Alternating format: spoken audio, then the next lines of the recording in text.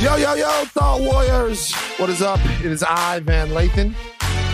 It is me, Rachel Lindsay. Rachel Lindsay, how was your weekend? Chill, Van. I mean, there's not a whole lot going on. I feel like I did something, though. I've been working out again. So my body is not responding well to working out because it's been so long. Right. So I couldn't move Saturday. So I just stayed on the couch and watched TV. Cool. What are you doing? How are you working out? Like, what workouts are you doing? What's happening? I'm working with a trainer, one-on-one, people. It's okay. It's defensive. You're defensive on people. I feel like you'll turn this on me in a second. I won't. You're defensive. Have you not met the people who are always in your DMs talking about everything that I do? Yeah, but don't let them change you, girl. Don't let them change you. You know what I'm saying? Okay. I'm good. Thank you. I'm good. No. But I've been working out with a trainer and full body, everything from, squats, lunges, female trainer. And you know what? It's my first female trainer. Interesting. Not that I've ever been against it, but she's kicking my butt more than any other trainer I have ever had. Shout out to Irina. She's amazing. That's because she actually cares about training you and not what the male trainers care about. Yeah. I wish I had gotten that advice earlier in life, man. Yeah, she cares about training you, The male trainers, there's two people that are born in LA of the same DNA. It's basically party promoters. I knew you were going to say that. And trainers. and I have really close friends that are both. But party promoters and trainers are basically the same people. Especially the trainers out here. Because a lot of the trainers out here are party promoters. And it's just so weird. Yeah, man. You're not getting the full LA experience. No, I'm not. Because of the pandemic. But once things go back to normal, you'll be able to go to Equinox or LA Fitness or one of these places and see some of these dudes in there that are training. First of all, it doesn't matter where you see them. They have a little shaker in their hand. They always have the shaker.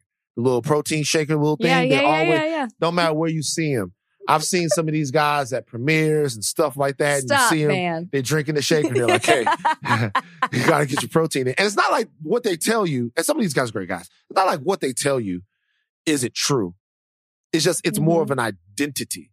And they very gently put, you see them, they're like woman squatting. Hey, keep your back straight. And then they very gently put their hand on her back. That has and it never happens. happened Sometimes to they me. say, listen, you have to drop your butt below your knees, and they cup the cakes to help you do it. It's a lot of cake cupping. Stop. It's cake cupping. That has never happened to me. You never had a trainer. You never had, because you know what? You wouldn't even know because you let your guard down. Because I'm so used to it? No, you let your guard down. See, women, when they're around these trainers, these athletic sanctivists that they are, you know what I mean? These guys who are really, they let their guard down. And other ways that it's like when the masseuse is massaging your inner thigh, you don't think to say, hey, I always prefer a male or a masseuse. I bet you do. Listen, stop. I bet you do. A little getting it in. Would you let Kalika have a male? Would you let Kalika have a male trainer? Yeah. Okay. So that shows you really don't believe that the cupping happens. No, that's not what I'm saying at all. I'm saying, go ahead, girl, get a little cupping. Stop. Go ahead. Stop. You deserve it. Get a little cupping. Go ahead. You know what I mean? Like, I'm not about to trip at all. Come home, we eat, we have some potatoes, we watch some movies or whatever like that. Go ahead. You got your cakes cupped, so what? And by day, she gets cupped. By night, she's sitting on the couch eating potatoes with you. Yeah, she was potatoes with me. Get cupped. Go ahead. It's not that big of a deal. You get your cakes cupped while I do teaching to squat. Your cakes cupping, and you know what I mean? As long as all the fingers stay in the right places, I don't care. Like, cupped, who cares? Wow.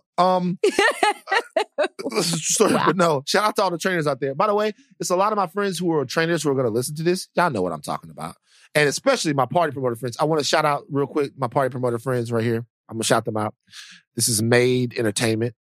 All right, so I want to shout out Devrin, Milt, Vic, Sean. Vic is so Tron. A party promoter name. I dare you. I dare you to reduce my nigga Vic to just a party promoter. You can't. Okay, you're the one who taught giving a shout out to your party promoter friends. Can't. I didn't reduce him to that. Right. I just said Vic is such a party promoter name. You cannot. Vic is more than a party promoter. Vic, I'm that's sure just he part is. of who Vic is. I'm sure he is. Like Vic is a. You the one clowning him right now on the podcast. No, and Vic his profession. Vic is a pro basketball player / stylist / art house. Like he's all of that stuff. Sounds like a busy man. Sounds like a busy man. And shout out to Adib and all the guys over there at the Supreme Team too. Like, but the reason why I say shout out to these guys is because this is really hard for them. Think about going. I'm sure. Think about the life of the party promoter and what has happened in the last 6 to 8 months. Think about it. So are they throwing private parties? You don't have to name names. Not these guys. No. Are they jumping state? Like state to go throw parties at another? Because that makes sense. No, but they're not. But you think about it, they're not. They're trying to last on the PPP and they're doing other things and they're hoping that stuff comes back. But you go, and I'm not trying to count people money, but they was making money. They was making money. You know what I mean? Basically making $15,000, $20,000 a week or something like that. Sometimes more. Are you serious? I can't say how much, but I can tell you that like it's a lot. Think about it. If you got Beauty and Essex on Sunday, so you haven't been out here. If you got Beauty and Essex on Sunday, right? And then you got Nightingale, right? And then you got Boosie Bellows, and then you got 1-0. And then you got all of these 5-6 times a week. So the same promoters have all these clubs? Then I get it. Yeah. You got all these different venues and your shit is jumping. They making a lot of money. I can't say how much. And then but they making a lot of money. And then it just stops. Wow. And then the lifestyle stops too. So, you know what I mean? So I shout out to all my guys, man.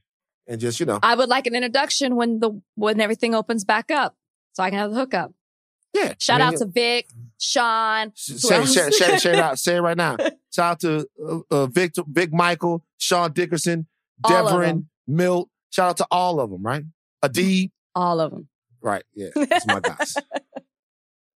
This episode is brought to you by Thomas's. Thomas's presents Pondering the Bagel with Tom. Oh, the paradox of the bagel. 'Tis crunchy yet soft, 'tis filling yet has a hole. 'Tis a vehicle for spreads, but only travels from toaster to plate. Thomas's, huzzah! A toast to breakfast. You have a good weekend, though? I did. I got some rest. Good. I know the listeners want to hear that. I got some sleep. Things are going good. We're not out of the woods, but I can see the edge of the forest. You feel what I'm saying? Yeah. Big introduction. Big news right now. Joe Biden got to 270 electors. Today is the day. It's Monday. The Electoral College is voting. And Joe Biden got to 270 electors. The Electoral College voted. And that is pretty much it. Besides, nobody conceded. There's not been a concession. California's 55 electors put Joe Biden over 270. Needed to become the president shortly after 5%, affirming Joe Biden's election as the 46th president of the United States. There were no slip-ups, no hiccups, no anything, no faithless electors or whatever. Donald Trump had been trying to get places like Nevada, Georgia, Pennsylvania, Arizona, Michigan, and Wisconsin to turn around their electoral votes or to stop. He'd been trying to stop the count. He'd been trying to fucking undermine democracy. Why am I mincing words? Donald Trump has been trying to undermine democracy for the last couple of weeks, 4 or 5 weeks, whatever. He's not alone in it either. He is not. And it seemingly has not worked quite yet. I am not sure if there's still any other recourse after the Supreme Court has shot this down and after the electors have voted for Biden, like they said that they would, like they have to. If there's anything else the president can do, but it seems as if that was the nail in the coffin. Yeah, raise your hand out there if you thought that Joe Biden already won. That's what's so crazy about this. Morning Joe had a really good clip about it seemed he's won like 10 times already. That's what it feels like. We keep announcing the fact that he won. Oh, did you see this? William Barr will be leaving his role as Attorney General. Trump just tweeted that. No, but look, William Barr got exactly what he deserved. Not defending him. Yeah, all of you guys, Donald Trump, Brian Kemp, William Barr, all of you guys, you got exactly what you deserve. That old adage about the snake that bites the lady and then turns around and says, hey, yo, my nigga, I'm a snake. You know what I mean? Donald Trump has bitten everyone who's shown the least bit of loyalty to him at the moment that they show that they have any type of a spine. So William Barr and the rest of those guys, you got what you deserve, man. Now, what's going to happen here? I'm going to make a prediction. William Barr is going to come out weeks from now or months from now and tell everybody what a horrible guy Donald Trump is. Of course. I'm telling you something right now, AG Barr.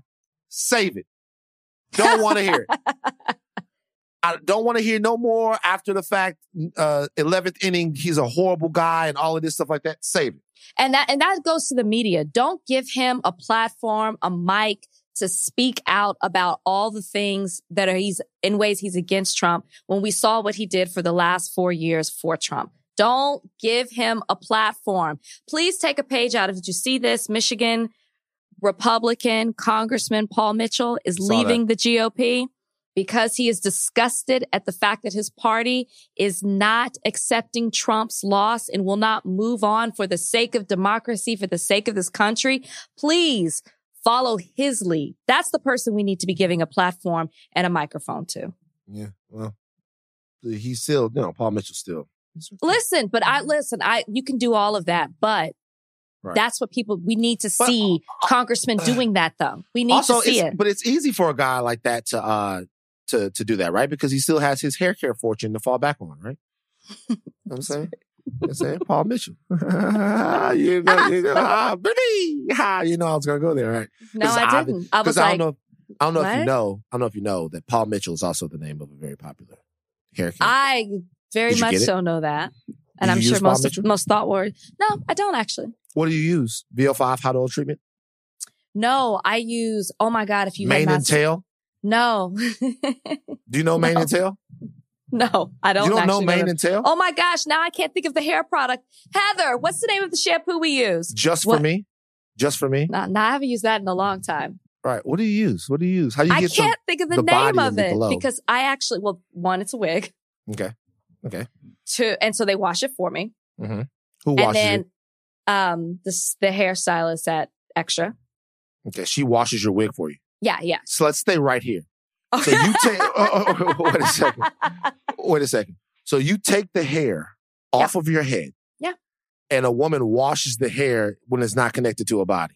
Correct. That's how all wigs are washed. You put it on a mannequin head, and then you wash it. So fucked up. Yeah, I have several of these. And then my hair, I go and get it taken care of somewhere else. Like I'll have her wash my hair, give me a deep condition treatment, press it. Yeah. So on the weekends, I don't really wear my wig. It's such a lonely thing to think about somebody washing the head of an it's such because you wash somebody's hair, you talk to them about when their kids go to school and about their husband, or you cut somebody's hair and you talk to them about all politics and stuff. It's such a lonely thing to think about somebody washing a mannequin's head and they washing their hair and probably like small tears dropping down their eyes and stuff like that. It's very, very disturbing. I gotta keep it gangster. Because I've washed my wig on a mannequin head, I can confirm it's a very lonely experience. It's sad, man. That's a crazy, crazy thing. Now, okay, you still haven't told us. I know this is gonna bother me that I cannot think of the name of the shampoo. You can't think of the name Olaplex. Olaplex. There we go. That's it. Olaplex. Olaplex. It's great for all hair textures. Olaplex. Yeah. For all hair textures. Yeah, for all hair textures. It's like a 5-step process. Okay. All right. I would challenge you to find a woman who doesn't have a process, Black woman, about doing their hair. Right. Well, I know one woman who does, the woman at Extra who she has a process. She's processing washing the hair that's not connected to her body. Like she's processed. She has to process that every time. I wonder if she just sits in there all day long and just washes mannequin heads. It's like, what a terrible life. Like it's like a life. That's not all she does. It's like somebody that should be in a castle Like, Man, it takes 30 minutes to wash the wig. Nah, but just think about that. Because think about back in the medieval days when there was wigs galore. You know what I'm saying? Yeah. If there was just one woman that was in a dungeon, or man that was in a dungeon just washing all of these wigs. Well, see, those were synthetic probably, so you couldn't wash them. You know, like it's another level now. Anyway, well. You got to take good care of it. You got to keep it upkeep. You know, it's like a bag. Now, I was going to say, speaking of wigs, but that would have been disrespectful to black ladies. The Versus was canceled. I was going to say, speaking of wigs, but my mom would have been upset. I was like, which topic are you doing? And my mom would have been upset. Because I can't say that these sisters wear wigs. But the Versus between Keisha Cole and Ashanti was canceled because Ashanti came down with the viddy. She tested positive for COVID-19. From what we hear, we saw Ashanti after this, and she is okay. But you know, she's been on some trips recently, and she says that she came down with COVID from hugging her brother. I guess her brother is COVID positive, and she hugged her brother, and she got COVID. Now, because of that, I think they were going to put them in the same room, which is how they're doing the Versus now to alleviate some of the Wi-Fi stuff. They couldn't do it. And then Ashanti went on her Instagram Live after this and took questions from fans. Did you see that? I didn't see the live. No. Right. Shouldn't have done the live. Because what? Did she not seem sick? What was the question? She seemed really fucking sick.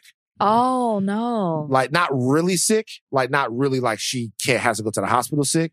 But her eyes were darkened a little bit. She was coughing. Why'd she do it? As if she needed to prove? She didn't need to prove to us she had COVID? Well, I think that there's an answer to that question. I think that Ashanti would have still gone on with the Versus, which she said when she announced that she had COVID.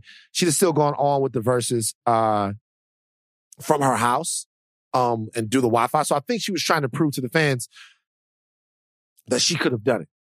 She could have done the Versus anyway. We've been spoiled. In the same room, we're getting live performances. Sure. Like, that's what we need. So it's like, get healthy, Ashanti, and come back stronger than ever. But we'll see you in January. I think she wanted to do it because it's such a moment for people now. It really is giving people a shot in the arm to their careers. And really, it's almost the Versus is becoming almost a way to sum up your career in a way. It's weird. It's like it's over? Not like it's over, but just like a running career retrospective. You go back through all your hits and stuff like that. Yeah. I mean, I'll be honest, especially when it was Brandy and Monica, it was like, oh, Brandy did have that song. Monica did. You forget about it because it's been such a long time and their career has, gone for decades. So yeah, I was looking forward to Ashanti and Keisha Cole. Did you have one you thought would beat the other? I don't see how Keisha Cole can compete with Ashanti, if I'm being real. I love Keisha Cole. Beautiful lady, all of that stuff. I don't see how Keisha Cole can compete with Ashanti though in a Versus. I mean, Keisha Cole got a lot of hits.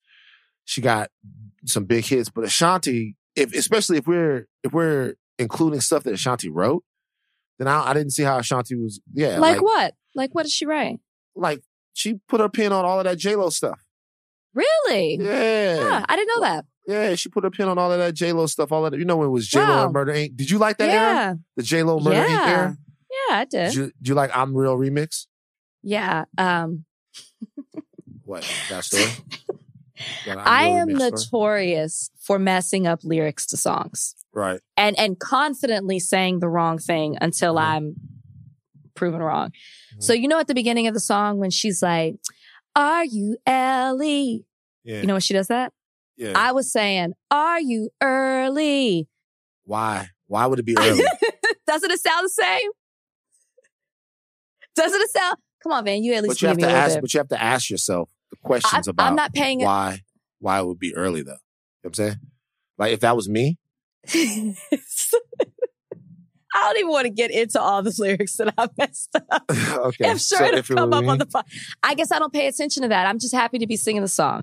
Okay. So, because stuff like that, actually, not gonna lie, it aggravates the shit out of me. Why? Why does that aggravate you? I didn't hurt you. It doesn't harm you. It's not disrespectful in any way. Right. It aggravates the hell out of me, though. Because he says, "What's my motherfucking name?" and he says, "What's my motherfucking name?" And then Maybe she goes, I was listening to the edited version. "Are you early?" But Maybe I was listening to the edited version. No, And it doesn't. No. Because even in the edited version, all it did was blank out the mother. It was like, he says, "What's my name?" And then she goes, "Are you early?" That's not answering the question. You want me to make you mad again? I can keep going on the lyrics that I've messed up that make absolutely no sense. I had a cousin back in the day during the Dirty Dancing era who, you remember that song, Hungry Eyes? Hungry Eyes. Of course. He thought that they were saying heart green eyes. This could be my best friend. I remember to myself going, that doesn't make any sense. I'm like, I'm not down on you for messing up the lyrics, but that just doesn't make any sense. Heart green eyes. But you like, that's probably the only lyrics he knew in the entire song. That's all he knew. That's what I'm saying. So it's like, if you don't know every single lyric, you just are like, that's my part. Are you early? What does he say after that? What is it? What is it? He's like, something Mary Jane, I'm hanging on the game. You don't know. Hey, but I know that in no way. Okay, let me tell you one more. Sure. Let me tell you one more. 112. 112. Song Cupid? Yeah, Cupid. So somebody must have been saying, I like the 112 song Cupid. I was like, I never heard that one before. And they were like, it's one of their first hits. Yeah. Never heard it. They started singing the song and I said, I was saying, you did. That's just not funny. It's sad because you have some kind of, it's a condition. It really is. And there's something wrong. There's a glitch. It's really, the look of disgust on your face. I swear I was like, man, I never heard Cupid. Right. And all the while I had. What I don't understand about that in a real way though, seriously, is they say Cupid doesn't lie, but you won't know unless you give it a try. I wasn't even there. I was even going, you did. You know, when he says Cupid. But you never ask yourself why the lyrics to the songs don't make sense. Cupid doesn't lie, but you won't know unless you give it a try. Cupid, the cherub angel responsible for love, doesn't lie. Like, that's the point of the song. Okay. Right. Like your cousin, I didn't know the rest of the lyrics. So I was just like... But you don't need to know. Heart green doesn't make any sense. There's no such thing. And he would say it over and over again. No, like, she has green eyes, but because they're filled with love, it's like their heart. I get it. I feel your cousin. I can rationalize this. Heart green eyes. Okay. You did. You'll never hear it the same. No, I won't. I know. I hear it the same. No, I'll hear it the regular way because I don't have the same affliction that you have. Now, all right, Snoop. Wow, Snoop. Snoop's having a big last couple of weeks. You know, he's doing his boxing thing now. He's commentating. Yeah. He's got the whole deal. But he made some different type of headlines just recently. He criticized the WAP video. Snoop criticized the WAP video, went full old man on us. Or maybe he didn't. Maybe he went full tasteful older Uncle Snoop on us. Now, he criticized his video saying, let's have some privacy and some intimacy where he wants to find out as opposed to you telling him. And when we're talking about wants to find out, we're talking about finding out the WAP. Now, he told this to Julissa Bermudez on a show that I'm on. Yeah, shout out to Julissa. Shout out to Julissa, the show that I'm on called Central Ave. You guys can watch me on Central Ave. Check your local listings. Okay. Van of the House segment on Central Ave. But Snoop basically said... Our shows come on back to back. I just would like to say that. Extra and Central Ave? Mm-hmm. Oh, it's true? Yes, they come on back to back on Fox. Oh, you gotta check out. Y'all can get your double dose of Van and Rage. Extra and Central Ave. So, yeah, shout out to Julissa. So Snoop said basically he don't want you to tell him that you got that WAP. He wants to find it out on his own and thinks that some things are for private and the women should tuck their WAPs away, basically. Offset defended Cardi B, saying that black women should be uplifted in the rap game. Your thoughts on this? This is one of those things where it's like, you got to read the article before you jump on the headline. Because I saw the headline and I was like, what? Snoop? Yeah. This is quite hypocritical. And then if you read later on, Snoop's like, listen, if it's a different generation, if I was of the generation, I'd probably be on the remix. Admitted it. He's basically talking in the sense of being 49 years old, having a daughter that's 21, and he just sees things in a different way. I didn't think it was that big of a deal after I read the article because he fully explains himself. So for the fact that he's like, if I was younger, I'd be about it. He's not really criticizing him. He's not really against it. He's just saying he's in a different place in his life where he necessarily doesn't want to hear that. I don't think he was that critical of Cardi B and Megan. Mm-hmm. That was just my take on it. I'm with that. Mm-hmm. Look, I can appreciate Snoop's opinion, Yeah, whatever. it's an opinion. Some people, I can appreciate Snoop's opinion. I'll tell you, I never want to be that. I want to be pro. You don't want to turn? You don't want to change? No. I want to be pro wet ass pussy for the rest of my life. I never want to be that. I never want to be, I would rather be the Madonna. You know how people look at Madonna and go, Madonna, come on, girl, put that away. You know what I'm saying? Like you know what I mean? No, but that to me is more, that's better. I would rather be that. I'd rather be completely free and unabashed and unfucking goddamn afraid and out there to the end than one day to tell somebody to button up their blouse to the top button, And so I get what he's saying, and I get that it changes, but I don't want to change. I want to be I want to be like this for them. I want to be pro wet ass pussy for the rest.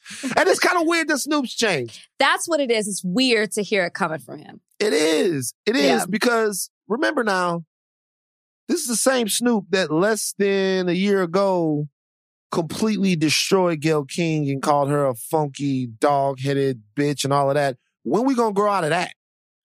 Yeah. You know what I mean? Yeah, when we that's gonna grow okay. when we gonna grow out of talking to women about it? So we don't ever have to grow out of the way we speak to women. And Snoop came back. That's what I was gonna say. Snoop came back and said that he was wrong for it, but I mean, we don't have. I would think that we should grow out of the way we speak to women first, and let women decide whether or not they want to grow out of the way they talk about themselves, because that's on them. Or just the double standard in general. Like you're not criticizing men for having vulgar songs talking about a woman's body parts, but she can't do it herself. It's like such a double standard. When are you going to grow out of the double standard as well as demeaning women? So it's okay for men to do certain things, but women can't do that. Women can't take back their power in talking about their own body parts. So I get both sides of it. I wasn't like, oh my God, Snoop, I wasn't canceling him or anything after that. Nah, there's no reason for that, man. Snoop is who he is, and it's all gravy. The only thing I never get about that is this. There's a website called stormfront.org, or at least there used to be. And there are other websites that traffic in white supremacist material, and the Proud Boys have a website and the message board and all that stuff like that. You know why those websites don't bother me? Why? Because I don't go to them. Like, I know that they're there, but I don't freak out about them because I don't go to them. Yeah. Like, I don't. So it's out of sight, out of mind. Don't watch the video. You ain't got to tell them, like, I'm not going to spend my time telling them not to put up their white supremacy. Go crazy with it. Yeah. You know what I mean? But like, if you don't like the WAP video, don't watch it. You know what I mean? And by the way, there's a lot of other things like that. You can be critical of something if you feel like it's hurting people. Sure, of course you can. But like for stuff that's just kind of out there, I don't know, man. I don't know. But look, Snoop's getting older. He's aging gracefully in hip hop, and he's in a couple of years, Snoop gonna be out there in his house shoes, watering his lawn, telling the kids to stay off his grass. That's how I think he's already there. Yeah. Did you see the Missouri Teacher of the Year be identified as a gang member? Did you see this? I saw it from your post first, actually. Yeah. Darian Cockrell. Darian Cockrell was named Missouri Teacher of the Year, and in a now deleted tweet, KAKE, a news outlet in Wichita, rather than use his name, the headline said, former gang member is named Missouri's Teacher of the Year. On a scale of 1 to 10, 1 being let it go, 10 being burn KAKE to the ground, where does this fall for you? A 10. Because I'll tell you why. Because after I saw what you posted, I Googled it and everybody picked it up with the same headline. Right. CNN, New York Post. I mean, just everybody go Google. Who was Google first, though? Because I don't know who was first. Okay, because CNN's was 2 days ago. So CNN might have been first. It said 2 days ago. KAKE might have just took it because a lot of people have been pointing this out. And I saw it when KAKE did it, but CNN could have easily been first in terms of identifying this brother as a former gang member. Because in Missouri, when Jackson was putting together the rundown, when you click that, it does not say former gang member. Right. So that's how Missouri. So I feel like, look, we both work in media. We understand how people want a catchy tagline for people to click it, but not at the expense of dehumanizing a person. This man is so much more than what he did when he joined a gang at 10 years old because he was in the foster system and he was looking at it as a way to protect himself. You know what I mean? This is a man who has come up in the foster system, wanted to be a teacher. From what I understand, based on how teachers influenced his life, he wanted to become a teacher. And now he is recognized as one of the best, if the best teacher in his state.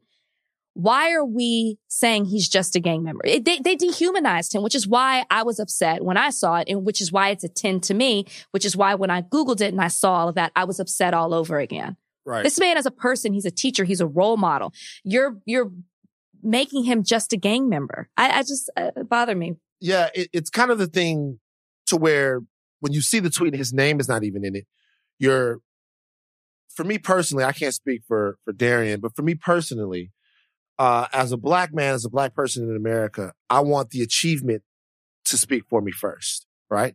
My story and what I've overcome, oftentimes they define black people by what we've overcome and how hard it is. And I get that. I understand that people want to say, hey, it's difficult. Look what I've made it through. And sometimes we do that to ourselves. But the reality is, let's talk about the fact that I've overcome first. Let's talk about the fact that I am the teacher of the year.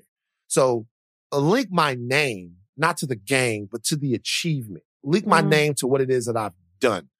All right? It's like, don't tell the story of all the bad shit that I've had to go through before you tell the story of where I am now. So, hey, Darian Cockrell, Teacher of the Year, recalls his former, like the trials and tribulations he's overcome, blah, blah, blah, blah, blah. Tell, I'm here and I'm me. Don't jump backwards. Stay in the present with who I am now. And then we can talk all about that. What's his last name? Cockrell. Let me ask you this, because I saw People Magazine wrote it this way. Darian Cockrell, ex-gang member, recognized as Teacher of the Year. I have less of a problem with that. Okay. Now, I still have a small problem with it because I want Teacher of the Year to come before ex-gang member. Okay. But that story at least humanizes him first and then talks about what he's gone through. You can see where that story's going. Yeah. This story right here is a little bit murkier. And secondly, I don't think that we should actually even hold it against him that he was in a gang. I know why he joined the gang. I can tell you why. His last name is Cockrell. Do you know how much he probably got made fun of? Do you know how many people probably came up to him, called him, do you know how many times, like, of course he joined the gang. He was walking home, hey, Cockrell, cock. He's got Cockrell. Then it's Darren, cock. You got the big cock. Hey, Darren. Is this what you would have done to Darren? Hey, bro, Darren, bro. He's like, there's a small Cockrell back there. Hey, small Cockrell. You in the back of the bus? They got a little Cockrell back there. I know what kid you were at school. Or like if his dad came, oh, you're the bigger Cockrell. Your son is little Cockrell. Hey, little Cockrell. And so after that, this man was like, look, like I probably got I joined the gang, they give me a cool nickname. You know what I'm saying? They give me a cool nickname if I join the gang. You know what I'm saying? Like they, so bad. OG Cockrell or something like that. So he joins the gang, but then he gets out of it once he gets secured of himself. And now he's Missouri Teacher of the Year. So get off this man's Cockrell. Get off his Cockrell. No, but it when I saw it, I was very upset. But I want to take the time right now to just go ahead and say, I'm proud of you, brother. I'm proud of you, Darren. You've been through a lot. You're more than what you've been through. But yeah, I'm proud of Darian Cockrell, Teacher of the Year. That's an important thing. Teachers are very important. Absolutely. You got teachers in your family? No, we don't do those types of jobs. Okay. My mom is a retired teacher. What does she teach? 20 plus years, First Baptist Academy. Oh, she teaches like Christian stuff. That's where we went. That's where I went. Oh, you went to Christian school? Mm-hmm. Oh, I never knew this. Mm-hmm. Oh, you got something to say about that? I never knew this. Have we all talked about lock-ins on this before? Have we talked about lock-ins? No, we have We haven't talked about lock-ins.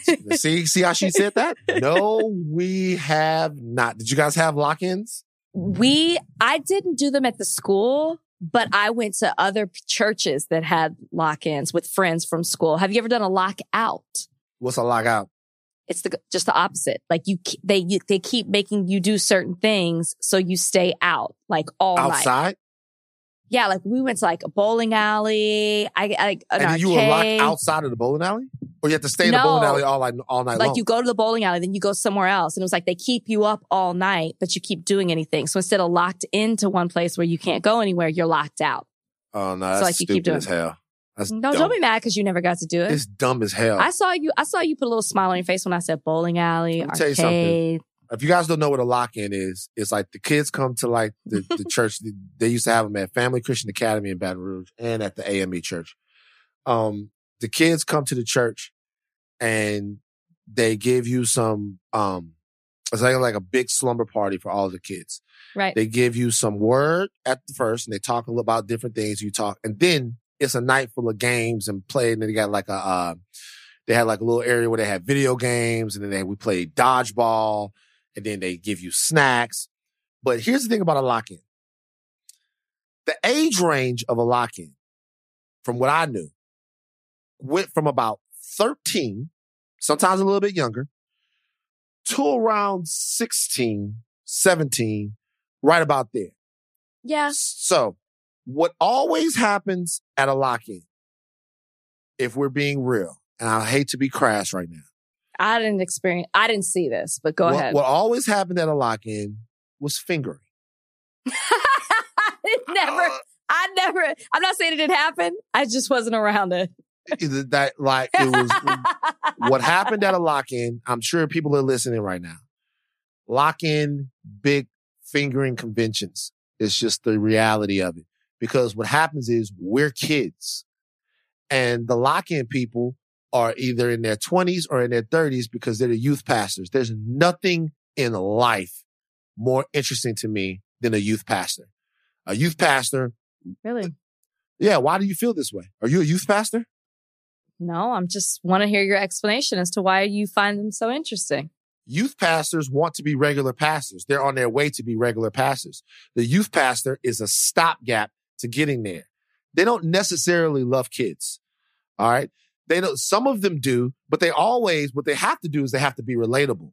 They have to be cool. They have to be so cool, down with the rest of the kids. So they have to be super cool. Yeah. And that coolness, as it crosses up against Christian values, is hysterical.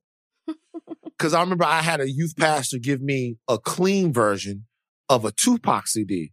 And I was like, nigga, if you don't get this out of my fucking face, like, who's listening to the edited version? Hey, listen, man, you can still listen. Tupac's got I know he's got some super dope messages, bro. Like, I know you can listen to it, but you don't have to get completely out of your word. Just take some of the filth out of it, man. Just remove the Satan, keep the same rhythms. Here you go. I tossed that. I'm not listening to that. I'm 14 years old. What are you doing? I had edited CDs. Yeah. I had them. I had one that was like the Wu-Tang. And every time the Wu-Tang Clan cursed, they put in a bzzz, like a bee buzzer. Wu-Tang forever, mother bzzz. I'm like, what? Get out of here with that. To this day, there are songs that I'm like, whoa, that's what they said? That I'll hear because I had an edited version. Right. Lock-ins. But anyway, so at the lock-in, what happens is these youth pastors and stuff like that, they're not our same age. They're just a little bit older, but they're still young. But they go to sleep. We don't go to sleep. Like, we stay up all night long. We might go to sleep at a lock-in 5:30, 6 o'clock in the morning. When your parents come to get you, you might sleep on the way back. We don't go to sleep.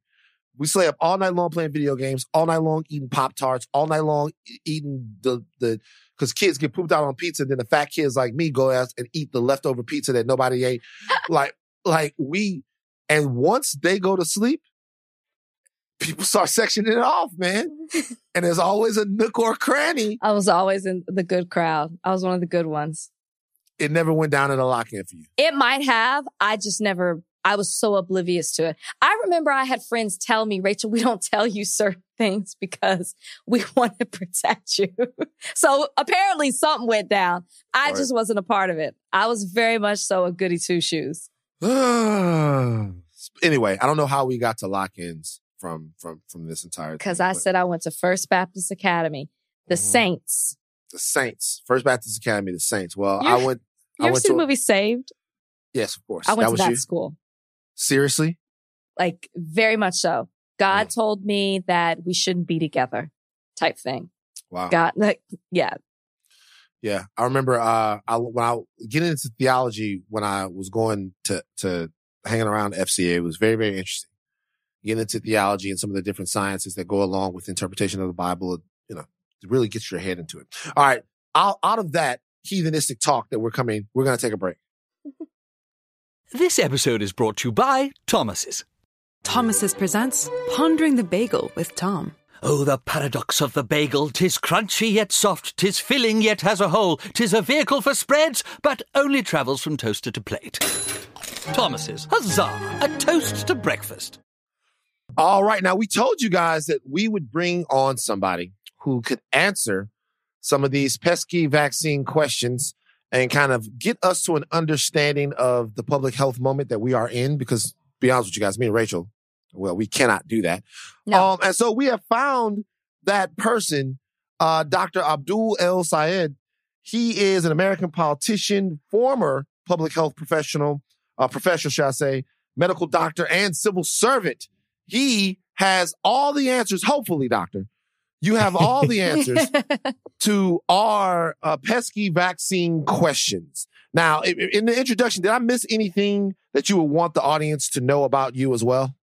Yeah, so I used to run the health department in the city of Detroit, and got to rebuild that department after it had been shut down. And my background is in epidemiology, so my work is about studying epidemics, and so hope that I can answer whatever questions y'all have about the virology, the vaccinology, the epidemiology, and what we can look forward to from here. So so there's a lot in front of us, but a lot behind us too, and I look forward to the conversation. Sure. So let me ask you a very just open-ended question. When you first realized that there was going to be a coronavirus spread here in the mainland United States of America, your first reaction was what? What did you think it would be? And how close did it come to what you thought it was going to be? I'll be honest, I started paying attention to this in January, and that was when I first heard stories about the spread of this new disease out of China. And I'll be frank with you, the minute I had learned that it hit the United States and had been hearing about the consequences in China, I knew it was going to be a real issue. And I remember because I actually had a book come out at the end of March, and we had this 39-stop book tour, all booked out. We were going to go all over the country. And I remember calling my associate, and it would have been early March, and saying, I'm pretty sure we're going to have to cancel all of it. And I was just reading the tea leaves. Now, I knew that by the time we had hit late March and we were seeing those numbers skyrocket, that we were not going to be out of this until either we figured out how to come together as a country, do the things we needed to do to stop the spread of this thing, and choose to live a life that was a bit curtailed by the pandemic, or we had a vaccine. And, we all know how the story went. We were not able to have the kind of collective action, the community response to this, in large part because, I hate to say it, we, from the very top of government, had an approach to denying and dissuading others from doing the things that they could do to protect themselves. And so here we are, and vaccines were rolled out today on Monday, and that's a big deal. But that is the beginning of the end. It's certainly not the end. It's all uphill from here. I hate to say it. It's like we're uphill toward the light at the end of the tunnel. Yeah, doctor, you had a very interesting segment on CNN, and I want to pick up where you left off because we definitely want to get into the vaccine now that we have this news that this week it's being delivered and people are taking it in the United States. But you said the end will be painful. And I thought that that was so important for us to hear. And I'm hoping that you can share that with our listeners. Why do you say the end will be painful, even with the arrival of the vaccine? Yeah, I'll give you a couple of reasons. Number one, we have the fastest and most deadly spread that we have had of this virus over the past couple of months from the beginning of the history of the virus. And so we are in the part of the pandemic that they're going to write about. When the historians write about this thing, this is going to be the part they write about. The second part is that we are starting to exhaust our hospital resources. And we are watching as hospitals are starting to fill up. And the worry that I have is that when hospitals start to fill up, what happens is that folks who otherwise could have gotten great care and potentially lived, they get triaged, meaning decisions are made about where to put scarce hospital resources to protect the folks who have the best shot at living or have the most life in front of them to live. And that is a really scary circumstance because it means that people who otherwise might have lived because of lack of healthcare don't. And then the last thing I'll say is that, I wish I could say that because there is a light at the end of the tunnel, that all of that death and disease will go away. But I actually worry that because of that, people are going to think, well, it's only a matter of time until I get my vaccine. So I might as well maybe just not put my mask on today or maybe just do that thing that I wouldn't have otherwise have done. And I worry that people are going to take their foot off the gas when it comes to protecting themselves because the end looks near. And so for all of those reasons, I'm worried. But look, here's the thing. I hope I'm wrong, right? I hope that everybody just proves me wrong, that we all do the things that we need to do. Because at the end of the day, this is not a force that exists outside of us. We get to make decisions about what it is that we do to protect ourselves and protect our families and protect our communities. And if we make those choices, then we can protect ourselves. And if we don't, then that is the circumstance I'm worried about. It's just that, if you look at what decisions people are making, I really am worried about the next couple of months. So given that, first of all, Doc, I appreciate that. I appreciate everything you just said. That is going to really, really do wonders for my anxiety. So thank you, Doc, for that sobering. I appreciate that. Why don't you just lie to me, huh? Doc, Doc, we're drowning over here.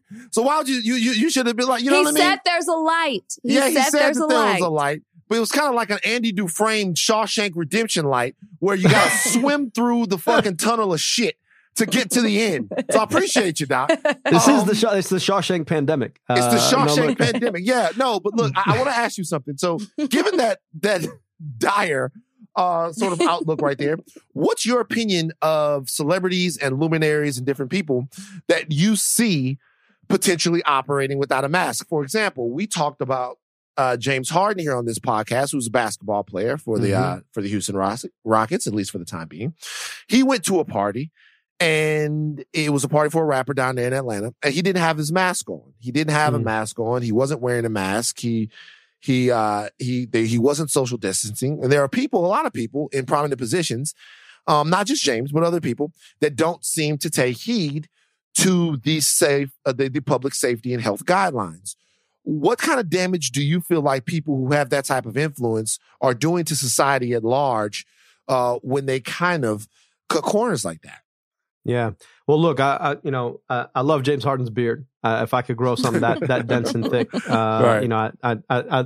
I'd be a lot more popular these days. But I got this, as an Arab dude, right? The one thing I should have going for me is a thick beard, and I don't know what happened there.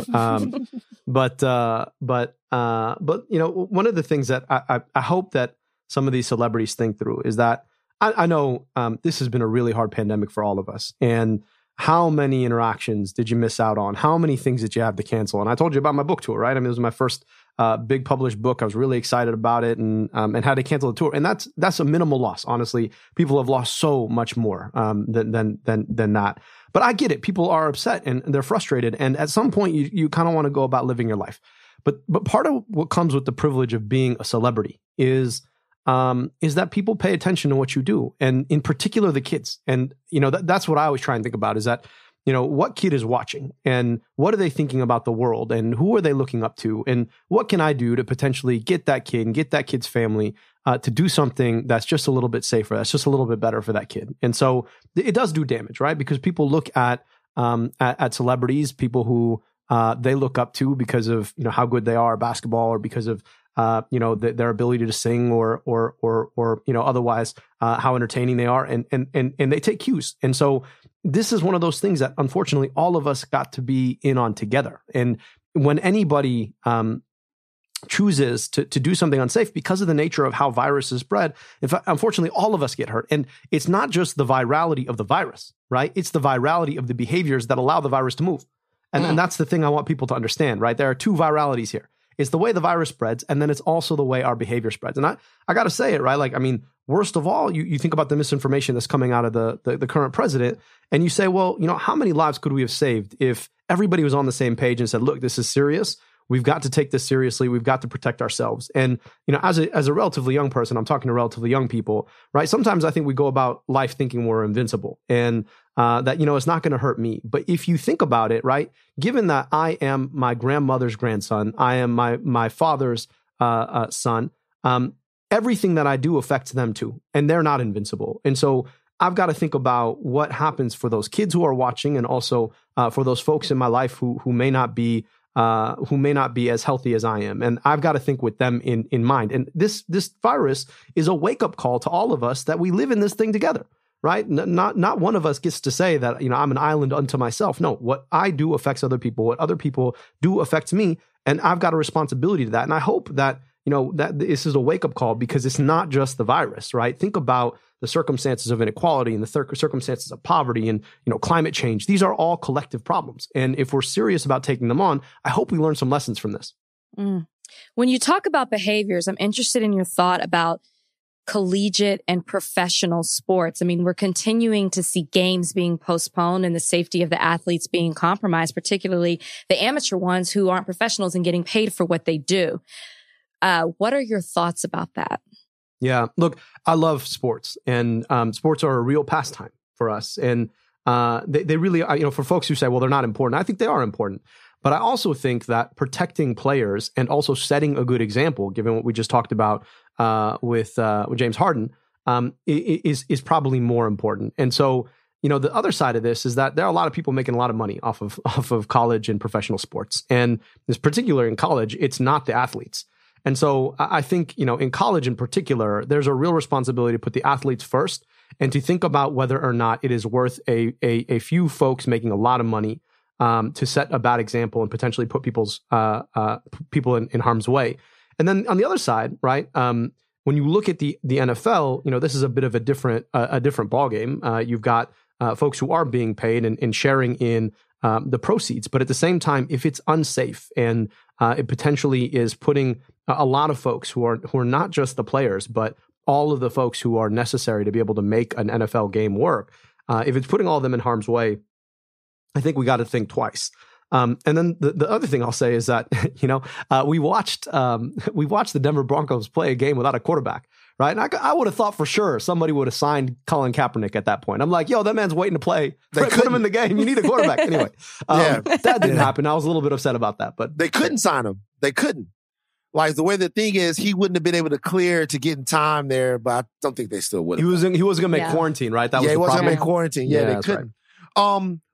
Okay, so let me ask you this. Let's move on to the vaccine now, talk a little bit about that and some of the vaccines out there and some of the conversations around these vaccines and, what they're going to do. We here on Higher Learning, I don't know if you know this, Doctor, we have an anti-vaxxer here. Rachel Lindsay. I am not an anti-vaxxer. Don't start that rumor. Rachel Lindsay, my co-host, has said several times I'm nervous. On the podcast that she is going to take a wait and see approach to the vaccine, that she doesn't want to take it. Okay. Initially. This is a stretch, doctor. Initially. So here's the thing. There are Americans, particularly we'll talk about Black Americans, who have a great deal of medical distrust in terms of things that come from not just the American government, but from Big Pharma.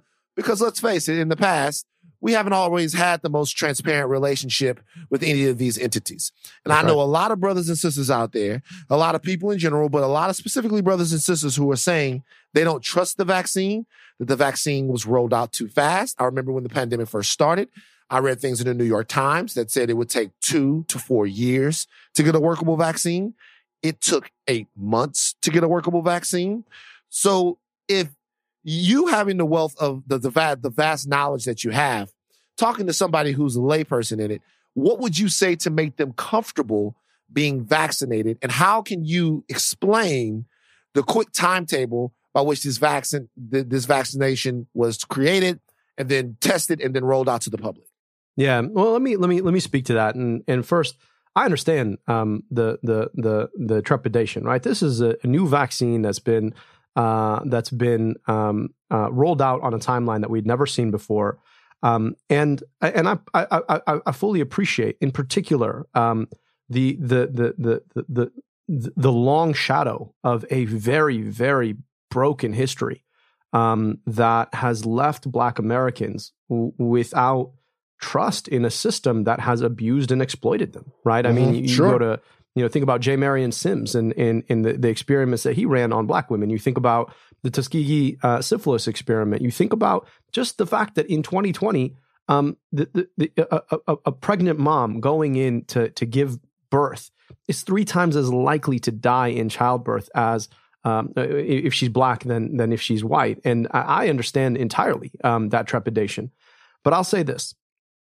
The Moderna vaccine in particular, but many of these vaccines, they were put together by teams that are actually quite diverse. In fact, the Moderna vaccine, one of the lead researchers at the NIH is a Black woman. Her name is Dr. Corbett, and part of what has allowed us to move as fast as we have is that the science has just shifted. And part of that is because we've now got all of our country's scientific minds at play, not just folks who, because of systemic racism, have been allowed into those privileged spaces. And I'll also say that science, is a process. And the way science works, so science doesn't say anything. Science is just a process by which we ask and answer questions. And we've taken these vaccines through extremely rigorous trials. And I've looked at the data directly. And as an epidemiologist, my science is about trying to understand what these data tell us coming out of these kinds of trials. And this is a very safe, very effective vaccine. Now, is it new? Certainly. And do we have data that is years and years old? No, we don't, because this is a vaccine that is set to prevent contracting a virus that's only ever been in humanity for less than a year. And yet, I think about what the trade-offs are, right? Because in science, when you think about taking something, putting something in your body, there's always a trade-off. What's the risk? What's the benefit? Given what we understand about the side effect profile, right? The side effects that we've seen, right, are simply the same old side effects that you see with most vaccines. It's the pain at the injection site, right? Because you got a needle stuck in your arm. It's the malaise and sometimes fever because the vaccine is working and activating your immune response, and your immune response sends out these chemicals from your own body that gives you a fever, et cetera, because your body thinks that it's being infected, but actually it's not infected. It's learning the code of that virus that it's trying to prevent. And because of that infection process, because of that immune process, you're now immune from being infected in the future. And then you look at the upside, right? And the upside is that you're 95% likely to be protected from a virus whose short-term consequences have killed 300,000 Americans and whose long-term consequences we're still starting to understand. You look at upwards of 30% of people who get infected with COVID-19, and these are folks who are having long-term side effects that are lasting months and months and months.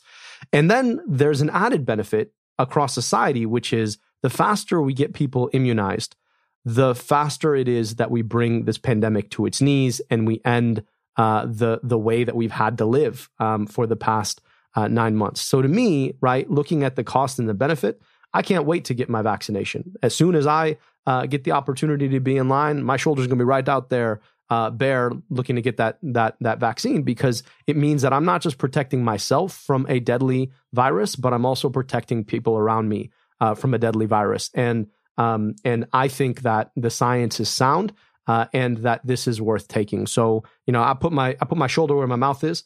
And I'll tell you that when you look at the science on this thing, it really is a medical marvel that this has happened. And I think that all of us who can ought to be vaccinated to protect ourselves first and foremost, but also protect our community.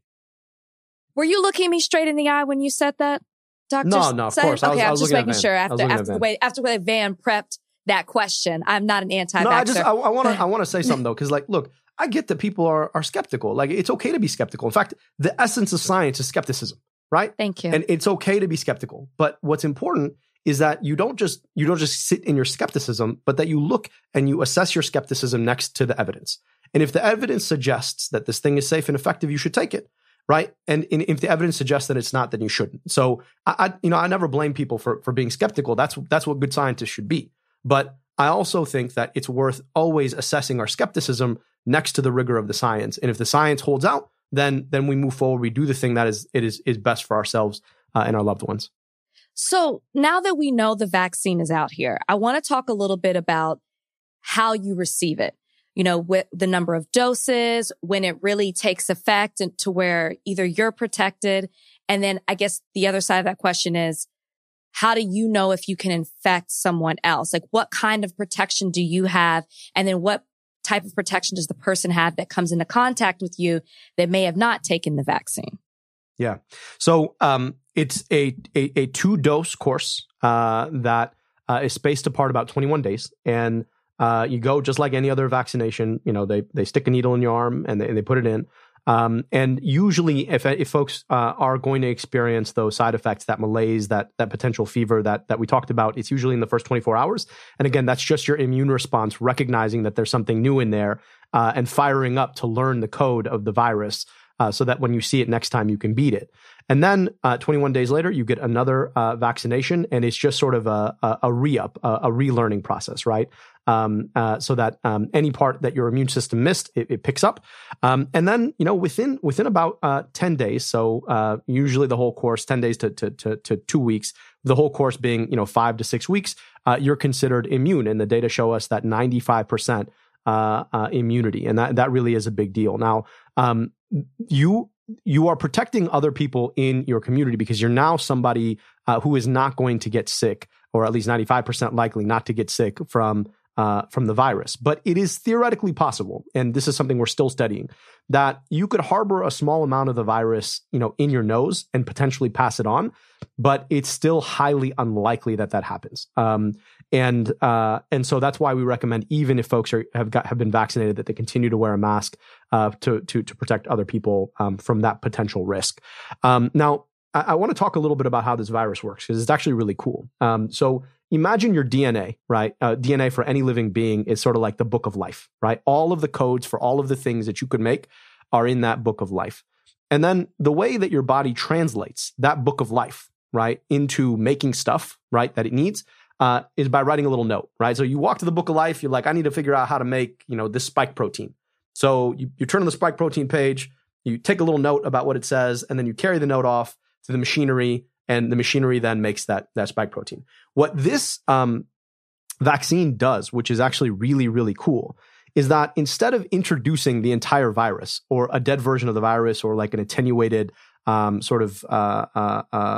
weaker version of the virus, it introduces a note, that mRNA, right? That's what mRNA is. It's the note that you copied from the book of life. That's the DNA.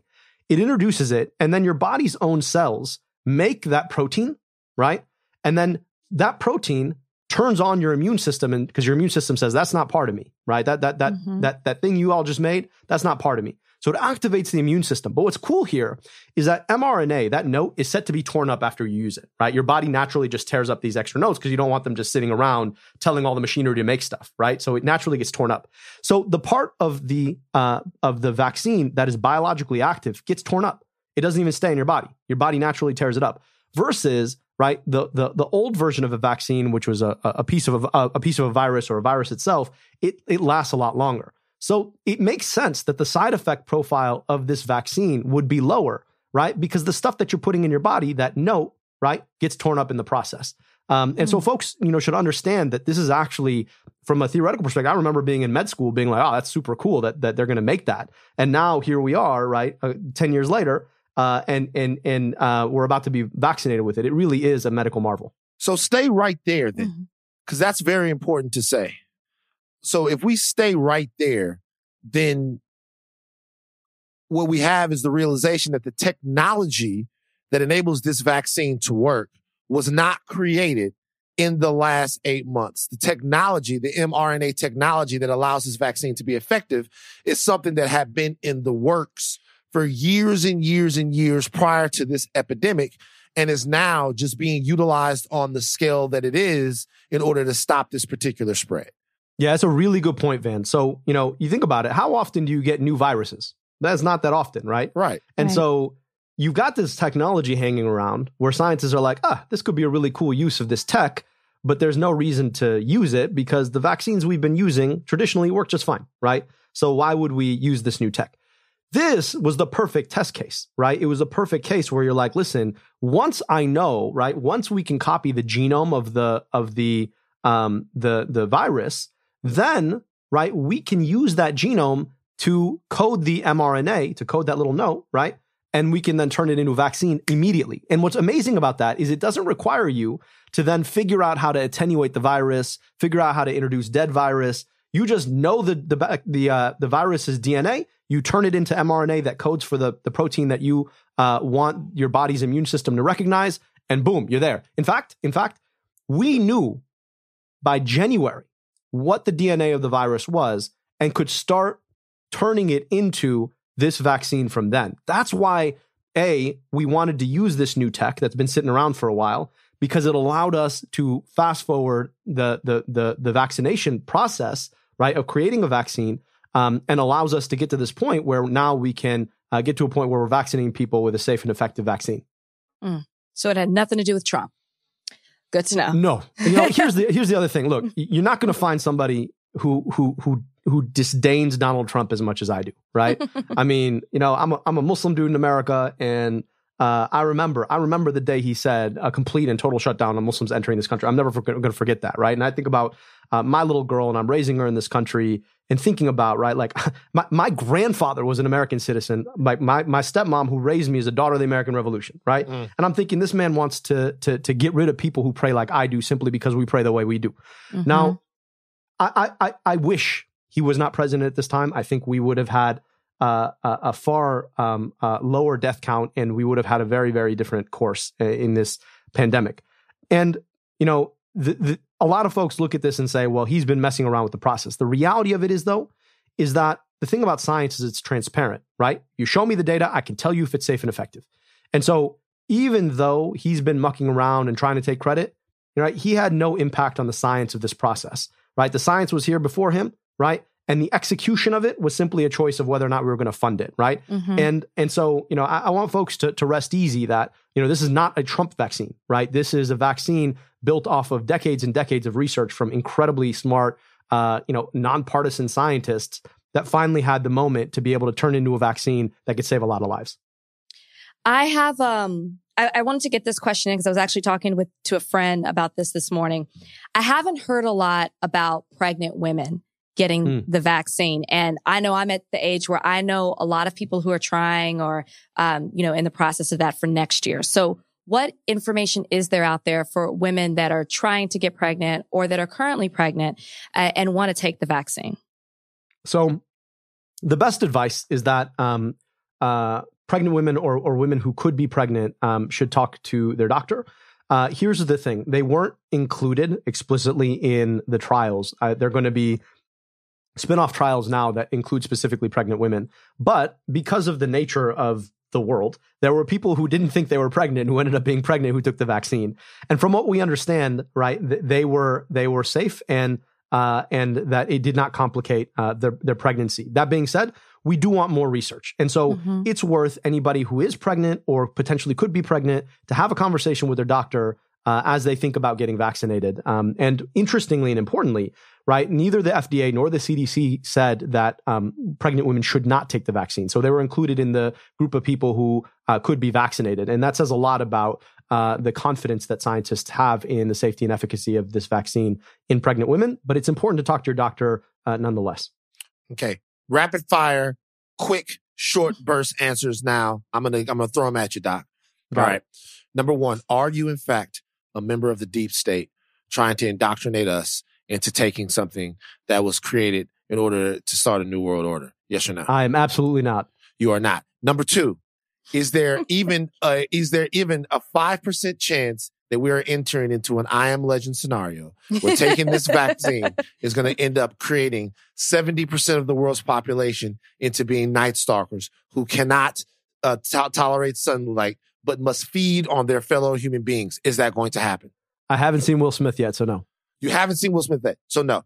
Number three, and probably the most important, okay, of all of these, what do you think is going to be the date that I, Van Lathan, am going to be able to walk into a gentleman's club, safely tip a dancer, safely get a little lappy, safely walk around and have some old school, with Kalika's permission, fun in the club?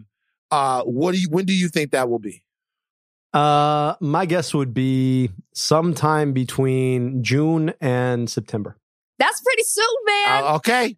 All right. Because, but that's a guess. That's a guess. Only because I see you itching there. So, right. I don't want to. You know what I mean? That's how it is. You know what I mean? Okay, Doc, look, we appreciate your time today. Yes, Rachel, did you have anything else? No. He answered all my questions. Thank you. Yeah, you did. Now, on a serious last note, I will ask this. There is an anti-vaxxer movement that is out there. There are people that every day we see them on the internet, on Facebook, which I'm not on, but on Instagram.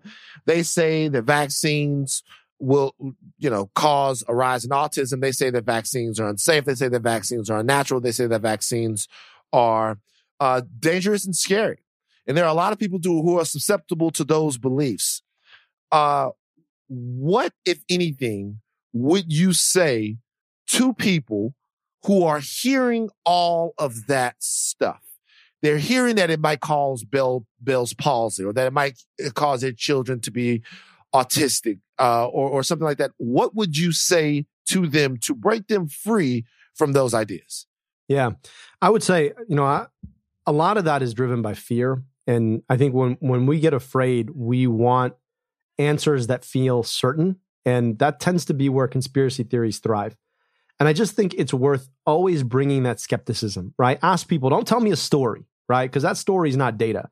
Show me evidence, right? Show me evidence of a systematic study that has linked these things together, because there is no real evidence. And people say, well, let me tell you about my cousin. And you'll be like, okay, there are a lot of different things that could have happened with your cousin, right? That's not evidence. A story is not evidence. I want evidence. And it tends to be that when we bring our skepticism and when we hold our skepticism up to the evidence, that a lot of these hypotheses don't hold. The other thing I'll say is that, unfortunately, there are a lot of folks who are interested in swindling people out of their money, right? And grifting people out of their money. And it's an easy way to grift people out of the money when you say, well, the vaccines don't work, but let me tell you what does, right? And now all of a sudden you're selling the response, right? And so I'd always ask people, like, who's making money on the back end of this thing? And look, I am one of the biggest members of the deep opponents state of pharma and the way that they operate and the way that they raise prescription drug costs and the things that they do, right? But when it comes to vaccines, they don't make much money off vaccines. I'll be honest with you, right? Like, that's not where they're making their money. They're making their money on raising prices of insulin. They're making their money on some of these new biological drugs. They're making their money in different ways. Vaccines don't make them much money. And so the notion that somehow pharma is, tricking us, or the deep state and pharma have come together to sell us a bunch of vaccines, like that's not really how that works. And so I believe that we have to bring our skepticism always, that we always have to ask who's making money on the back end of this thing. But then we also have to hold it up to reality and ask, all right, so who is making money, right? And if you got, the dude who's got his group on Facebook, right, who's now selling you his alternative to the vaccine, that guy is trying to make money off of you, right? It's not big pharma and deep state. It's that guy trying to sell you something that you don't need that ultimately will keep you less healthy because you're not taking those vaccines. And so it's important. Now, I understand people being afraid, but it's important to bring our skepticism and hold it up to reality and ask, all right, like when I take my skepticism to this thing, what actually pans out? All right, Doc, we're out of here, man. Plug something before we go. Like where can they find you? Where can they get more of your information from you? You roll these things out in such a digestible way. I feel smarter for having had this conversation. Where can they get more of you and more of this good knowledge? Absolutely. You could check out our pod at America Dissected. You can get it wherever you get your podcast. We're focusing on the pandemic. In fact, we've got a whole vaccines episode coming up. And then check me out on Instagram or Twitter at Abdul Al-Sayed, ABDULELSAYED, and on Facebook at Abdul from Michigan. All right, Doc. Appreciate your time today. Thank you so for joining much. us. Appreciate you all. And thank you for having me. I really enjoyed the conversation. Yes. No problem. And Rachel, get that vaccine, okay? I promise I will. She promised. She just promised. She promised. She promised to get the vaccine. I want to go home. Right. All right, Doc. Thank you so much. All right, friends. Thanks again. Okay, Rach. Thank you to the doctor for stopping by and talking with us and stuff like that. It was amazing. Yeah. Did he change your mind at all about the vaccines? Okay, my mind was already changed because I just want to protect people and get back to normal life as quickly as we can. Yeah, I'm taking it. I'm taking it. Because a lot of people have been hitting me up in the DMs and talking about how dangerous some of your rhetoric is around your anti-vaccine stances and stuff like that. A lot of people. I'm not about to play into that. As you told me earlier to not care. Again, I've never been anti-vax. Never. So I will be taking it. But I will admit there was definitely some skepticism about it for sure. Once again, it's a new technology. Yeah. You know, not like deep state, big pharma stuff or anything like that. It's just more of, it's so quick. But hearing what the doctor had to say, I'm like, okay, that actually makes a lot of sense. So I really hope people take the time to listen to what he had to say, because I'm like, okay, because before, the record was 4 years. That's the quickest a vaccine had ever come. 4 years. 4 and years, here we are, less than a year. Why? Yeah. He answered my why. Yeah. It makes a lot of sense. It makes a lot of sense. Real quick, we're going to get to mailbag questions real quick. Just a couple of mailbags. We're getting close to the end, but I want to talk to you about this Sasha Obama picture. Okay. Fan. I want to talk to you about it. You just we're almost done. I really didn't think we were going to get here. Go ahead, talk to me. I want to talk to you about the Sasha Obama picture. You don't think that the picture is Sasha Obama? I don't. Okay, you guys, there was a picture that started going around Twitter of this girl in all her hot girl majesty, and a lot of people thought it was Sasha Obama. Rachel, in our group text, said it couldn't be Sasha Obama. Said it'd never be Sasha Obama. I'm going to read exactly what Rachel Lindsay put into the group text, just so you guys can know kind of what it is in terms of like what we're dealing with Rachel Lindsay and who she is. Now I'm remembering what I wrote. Yeah. Yeah, I know you remember it. You should remember it because. No, I thought I was just like, no, it's not her. And then you said why. And now I realized you were setting me up to make a segment on this podcast. I wasn't setting you up. I put the picture in there. I said what I said. I stand by it. You said, that's not her, right? And I said, they're saying it was. Is it? And you go, no, it's not. I said, how you know? And you said, I'm looking at the surroundings, the purse, the banana clip, the house, the man, the tattoo. As if to say that Sasha Obama would never be caught dead in a situation with these N-words, because I think I'll use up my N-word quota already today. You already did use it. I use it already. That part I did not say. Now that's how it's coming off. No. As an attorney, I use context clues. So rather than just stare at her face, and they look a lot alike. But as an attorney, I said, let me assess the situation and check out the surroundings of this young lady who's very pretty in the picture. I noted the purse. I noted the banana clip. I noted the home. I noted the table. Well, right. I didn't, but I do now. And I noted the man in the background and a tattoo. And there are pictures of her in a bikini online and there's no tattoo there. So I said, something doesn't add up. And what it doesn't add up is to Sasha Obama. It's not her. Right. That's all I'm saying. Do we know do we know that it was Sasha Obama or not? We don't know for sure. Okay. My guess is no. Also, this didn't really blow up like that. What, the Sasha Obama picture? Mm-hmm. It didn't blow. I'm reading it off Newsweek. Oh, okay. Never mind. So I think that... I mean, when we were talking last night, I didn't really see it anywhere other than the tweets. No, I'm reading it off Newsweek right now. And what do they say? They're saying that they're talking about the TikTok video that went along with it, because there was another TikTok video, and in the TikTok video she had long acrylic nails, just like the lady in this picture did. Whether or not Sasha Obama or not, they're talking about people which are very in. I wear long nails, right? And they're talking about people that are defending her, assuming that the picture is her. You think that the picture doesn't reflect who she really is. And I personally, I look at this different. Like, to me, I think that could definitely be Sasha Obama, and I'll tell you why. Okay. All of the girls in Louisiana that were of Sasha Obama's social standing, they didn't like anything more than to come hang with us. Hang with, see, just at houses just like that. And by the way, it's not like the house is a trap house in somewhere. It's just black people around. I don't know why There's one black man. And he got dreads. I don't know why you think she wouldn't be down to chill. She wouldn't be down to come hang. I didn't say that. You're just putting it, like, you're adding so much to it. Don't make me, go ahead. Would you come chill? Were you? Absolutely. If you'll do it, then why wouldn't Sasha Obama do it? I'm just saying it didn't look, I just don't think it was her. I don't think it was her at all. I think it's a girl who looks just like her.